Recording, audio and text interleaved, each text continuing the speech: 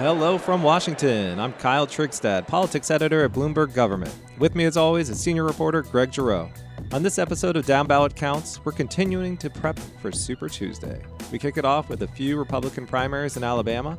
We'll spotlight a campaign ad that caught our attention, and then we'll talk to Texas Tribune Washington bureau chief Abby Livingston about what's cracking in her home state. Spoiler alert, there's a lot. We were there with 99% of the precincts counted. Number of other key down-ballot races. This is a very dramatic turn. We will have to look. House will be in order. Chair requests that members clear the aisle, take seats, and cease audible conversation. From Washington, this is Bloomberg Government's Down Ballot Counts. Up first, Giroux's Gem. Thank you, Kyle. Giroux's Gem, my number of the week is 28. That's President Donald Trump's percentage point victory margin in the state of Alabama in the 2016 presidential election. Trump won 62% of the vote in Alabama compared to 34% for Democrat Hillary Clinton. And that statistic helped explain why Democratic Senator Doug Jones will have a difficult re-election campaign after winning the seat in a special election in December of 2017. Jones this time will have to share a ballot, a November ballot, with the president, who should again win Alabama with ease. Jones may need to win hundreds of thousands of Trump voters to split their tickets. Joe Manchin of West Virginia, Kyle, is the only senator who represents a state that voted for the opposite party's 2016 presidential nominee by a greater margin than Trump's 28-point margin in Alabama. Manchin was barely elected in 2018, and so Jones will need some Manchin-like popularity and maybe some luck to do the same. We'll have more on this Alabama Senate primary in just a bit, but Kyle, 28, that's the Giroux's Gem of the Week. I like it, and it explains why, a couple senators are running for re-election in states that Trump won, but they were not created equal. Gary Peters running in Michigan, which Trump won very narrowly. All right, up next, we're heading to the Yellowhammer State, Alabama. This is Bloomberg Government's Down Ballot Counts. Alabama may be crimson red politically, but that doesn't mean there aren't a ton of races to watch there, starting on Super Tuesday. I got to say, Greg, I think I'm most interested about the Republican primary to take on the most vulnerable Democratic senator in the country, who we just mentioned, Doug Jones. The cast of characters have made this must-watch, and the eventual winner will likely start out favored to unseat Jones. That's right, Kyle. It looks like no one in this crowded seven-candidate Republican primary is going to win the majority vote needed to avoid a runoff on March the 31st. And it looks like you have three Republicans competing for two spots in that likely runoff. You have Jeff Sessions, the longtime former senator who served as President Trump's first attorney general. You have Tommy Tuberville, the former football coach at Auburn University. And being a former football coach in Alabama, that's pretty good on a resume, especially if you're running as a political outsider, I think. And then you have Bradley Byrne, I think the third major candidate. He's the congressman from Alabama's 1st District in and around Mobile. Sessions has emphasized his conservative bona fides. Byrne has emphasized his loyalty to President Trump. But in recent days, he's drawn sharper contrasts with Tuberville, the former Auburn football coach, on immigration policy. And Tuberville's campaign and a pro-Tuberville super PAC called Grit PAC have aired ads casting Sessions and Byrne as insufficiently loyal to President Trump, who is popular in Alabama and especially so among the Alabama Republican electorate. Now, does Tuberville, as a former Auburn coach, does he take a hit in Tuscaloosa, University of Alabama's home, and Auburn's number one rival? What do you think? Well, that's one of those things I'll be looking at on primary night, is if Tuscaloosa County, how it votes. Another thing that's interesting to watch is that, or it's notable at least, that Roy Moore, the controversial former Alabama Chief Justice, who was the Republican nominee against Democratic Senator Doug Jones in 2017, is a non-player in this race, it seems. Seems like he's going to fall far behind the field and isn't going to qualify for this runoff. Yeah, I thought he might have some kind of floor of support, but it looks like that floor has caved in since his last special election loss. It really feels that way. And it's also going to be interesting to see, I think, if anything, President Trump does in this Republican primary and likely runoff on March the 31st. Will he seek to endorse a candidate? Will he try to torpedo Sessions by presidential tweet? We'll have to see. It's clear that whoever emerges from that Republican primary and runoff will be a loyal supporter of the president. But this is a race where I'm kind of wondering, will Trump weigh in? All right. Briefly, we have a couple open seats we're watching. Republicans, Bradley Byrne's seat. He's running for Senate. And then Martha Roby's retiring in the 2nd District. Byrne's seat is the 1st District. Either of those races pretty exciting? I know we featured an ad from Jessica Taylor in one of those districts. Any chance she pulls it out? I think the question will be, can she get enough support to make it to a runoff? You have a candidate there, Jeff Coleman, a wealthy businessman who runs a moving service company, who is probably going to be in first place, very well funded. You need 50% of the vote plus one to avoid a runoff. So I think Jessica Taylor and other candidates, including Troy King, Alabama's former attorney general, are vying to keep Jeff Coleman under 50% and try and secure that second spot to force a March 31st runoff. In that race, like in the first district, the real election is in the Republican primary, because both districts are very overwhelmingly pro-Trump, and you're seeing candidates in both districts run very pro-Trump ads, emphasizing their opposition to abortion and gun control, and emphasizing their support for building a border wall. All right, and that runoff is on March 31st. We'll leave it there because up next is our weekly look at a recent campaign ad that stood out to us. Let's take a listen. The Washington liberals are obsessed with President Trump. They wasted 3 years and millions of dollars trying to overturn the last election and steal the next one. Liberal Mark Kelly supported their impeachment sham. Kelly said he would have voted to remove President Trump from office and the November ballot. Mark Kelly has revealed his true colors. He's too liberal for Arizona. I'm Martha McSally, and I approve this message. That was an ad from Senator Martha McSally, an Arizona Republican who was appointed to John McCain's former Senate seat weeks after losing the 2018 race for the state's other Senate seat. That race was against Democrat Kyrsten Sinema. Greg, she's going all in on supporting Trump here. She equates Democrat Mark Kelly's statement that he would have voted to remove the president from office with being too liberal for what has clearly become a swing state. What's your read on this? Yeah, Kyle, it does seem like high-profile contests for the Senate are engaging earlier and earlier in the campaign cycle. This ad is airing 8.5 months before the election, and it casts Kelly as a supporter of impeachment, and it also shows images of Nancy Pelosi, Alexandria Ocasio-Cortez, Bernie Sanders, and some other prominent liberals in Washington seeking to tie Kelly to those more liberal Democrats. I think this ad does show how McSally wants to rally Republican voters to her side and begin to define Kelly in a negative light. It will be interesting to see how much McSally aligns with Trump closer to the election. Arizona may well be a swing state in the presidential contest. It backed President Trump in the 2016 election by just about 3.5 percentage points. And as you noted, in 2018, Arizona's other Senate race, it flipped from the Republicans to the Democrats with McSally's loss to Kyrsten Sinema. Yeah, she's clearly trying to politicize someone whose whole profile is inherently not political. He's an astronaut, and that's one of the best selling points for him, and it's why both parties see him as probably the best Senate recruit in the entire country. All right, up next, we'll head east to mess with Texas. From Washington, this is Bloomberg Government's Down Ballot Counts. Joining us in studio, our first in-studio guest is Abby Livingston, Washington bureau chief for the Texas Tribune, a seventh-generation Texan and a three-time MVP of the Congressional Women's Softball Game, the annual late spring charity event on Capitol Hill. It's a must-go event, by the way. Absolutely. Abby, thank you so much for joining us. Thanks for having me. All right, well, we're talking Texas, obviously, and I want to start with Upset Watch, which is one of my favorite things. You don't see a lot of House incumbents losing primaries, but in Texas, we got a couple we're keeping an eye on. Republican Kay Granger and Democrat Henry Cuellar both face well-funded primary challengers. Abby, could either incumbent really lose? And if so, which one's more in danger? Yes, they could. There are warning signs. But as you and I saw when we worked for years at Roll Call, it is extremely difficult to oust an incumbent.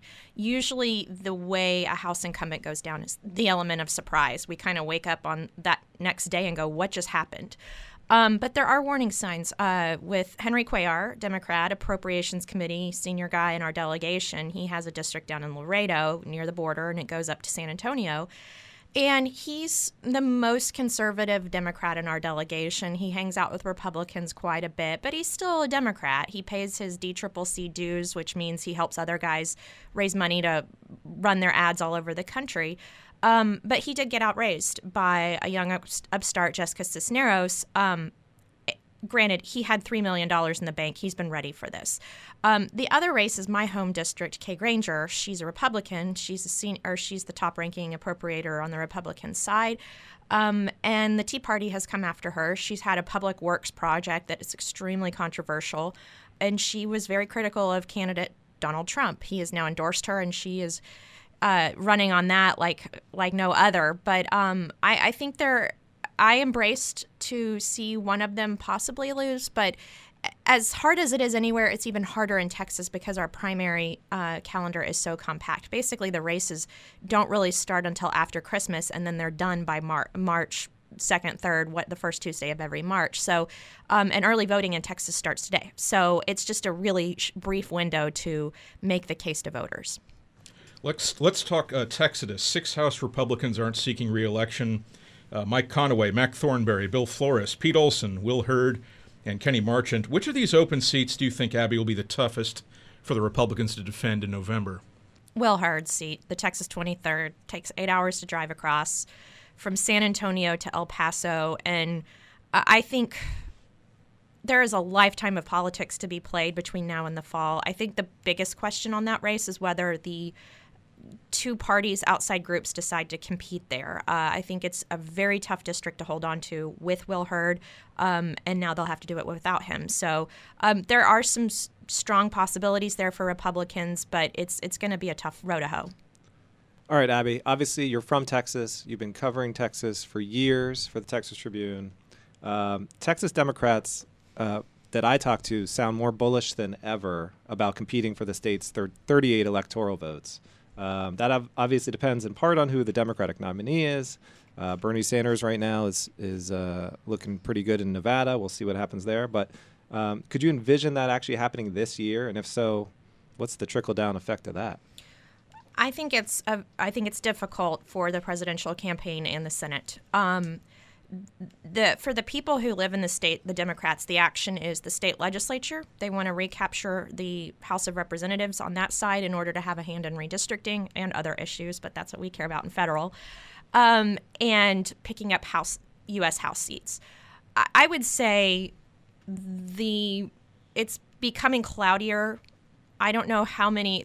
You will not hear it on the record at this point, but there are concerns within Democratic circles in Texas about who the nominee could be, and also just the general tone from the national party. There's sort of this sense of like, can we please run our races on the issues we care about? We understand you're excited, and I'm speaking in the voice of a Democrat, that you're excited about the possibility Texas could go blue or even more likely purple, but it needs to be on our terms. That means don't come into our district and campaign about Green New Deal. And so it's a very frustrating place for the Democrats because they see an opportunity, but they also see the national party sort of maybe mucking it up a little bit. So. And how do you assess Republican efforts to win back the 2 districts that flipped to the Democrats in 2018? We have the Houston area 7th district held by Lizzie Fletcher and the Dallas area 32nd district of Colin Allred. There's some extremely strong challengers in both districts, and we'll see how that shakes out on primary day to see who emerges. We'll likely have a runoff in at least one of them. So the 32nd is Colin Allred. It's North Dallas. That district, I think most observers in both parties will say is the more likely hold. I believe he won by 7 points, but it was a larger margin than I think anyone expected. Then you go down, and it's an almost mirror district in Houston. These are both very wealthy areas that extend into diversifying areas. The Texas 7th, Lizzie Fletcher, she's kept a very low profile, but Republicans have huge hopes for one candidate in particular, Wes Hunt. He's a West Point grad, combat veteran, but he's also got a pretty tough challenge from Cindy Siegel, who's a mayor of a city, Bel Air, within there. And there's a few other challengers. So both Democrats are running hard. They're not taking anything for granted. They're banking their money. These Republicans are probably going to have protracted primaries and come out pretty broke, but Republicans always seem to come up with the money when they need it. You mentioned Hunt. I think he was one of 3 Republicans Trump endorsed either last week or the week before. So Trump's gotten involved a little bit in some of these primaries. So. And Abby, we have some notable names, as you know, running in some of these open districts, some of these with large Republican primary fields, as you mentioned. Just a few examples. Pierce Bush, a grandson of George H.W. Bush, running in the 22nd district. Former Congressman Pete Sessions deciding to make a comeback in the 17th district and in around Waco. And former White House physician Ronnie Jackson in the 13th district. What's your assessment on any of these candidates? Any chance we could see any of them come to Washington and win in November? I'll start with Ronnie Jackson. I think that one I know the least about, but I'll say I think it's going to be tough. Mac Thornberry was the one retirement we all knew was going to happen. His time as ranking member of the Armed Services Committee was winding down, and that's something I could have told you 4 years ago would have happened when it did. So there were people on the ground with their eye on that race, and it's the most conservative district in Texas, possibly the country, and it's a sprawling district. So I can't imagine Jackson's opponents have been sitting on their laurels. Then you come down to Waco and Pete Sessions. And Pete Sessions was the NRCC chairman, head of the House campaigns for a couple cycles. And he was raising hundreds of millions of dollars for the party. And he lost his district, the 32nd, which we just discussed last cycle. That was a district that changed underneath him and went for Hillary over Trump in 2016. And he didn't seem to recognize how serious that threat was. So he grew up in Waco. He moves down to Waco. These are not the same media markets. It's a very different area. And plants his flag there in the district that Congressman Bill Flores retired from. Flores has not endorsed Sessions, his former colleague. He's endorsed another candidate. But I think the most striking thing is Pete Sessions raised like $100,000 last quarter. I mean, that's not much money for a former member of Congress, especially one with the connections he has from leadership. He was the former Rules Chairman.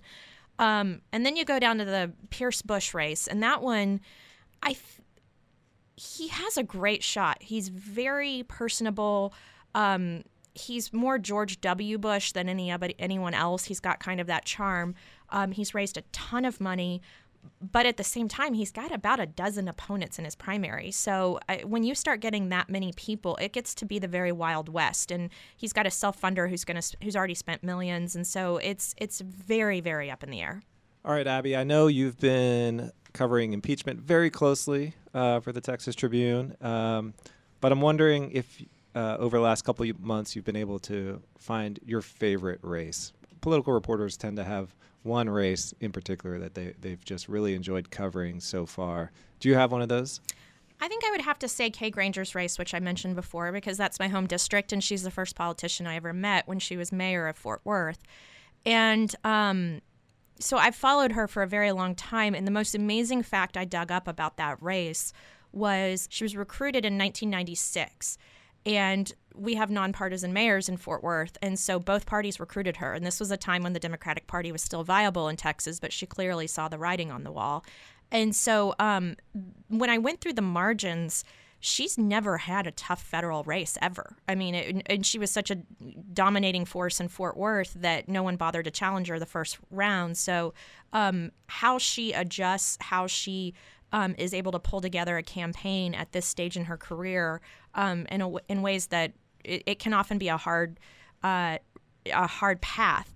The Club for Growth is spending a lot of money. A Leadership Alliance Super PAC is spending a lot of money on this race.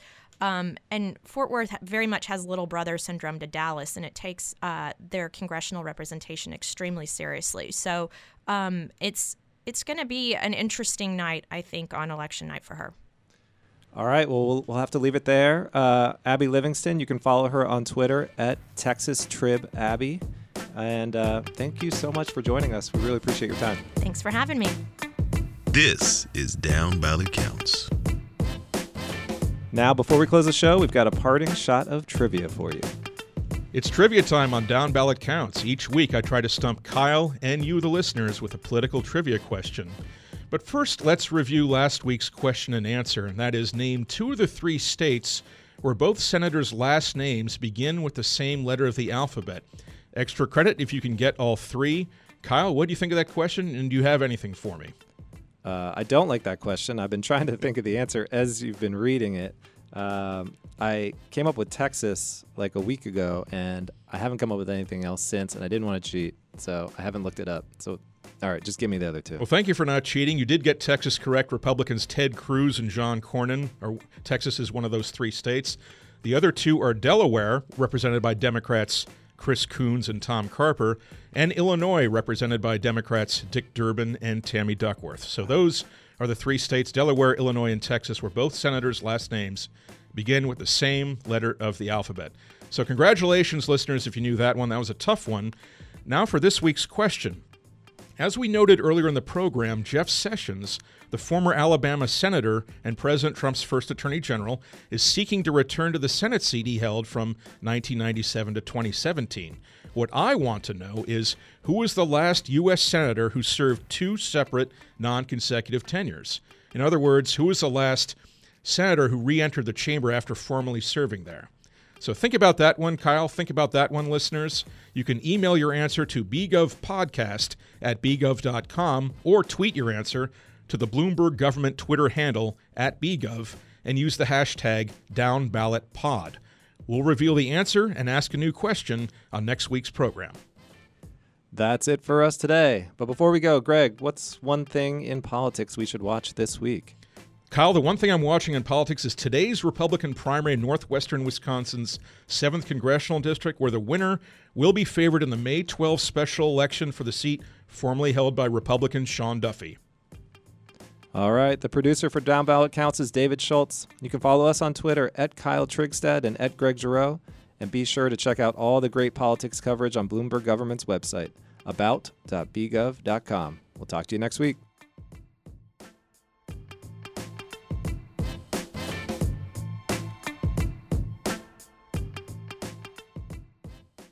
Cases and Controversies is all about the Supreme Court. Come on.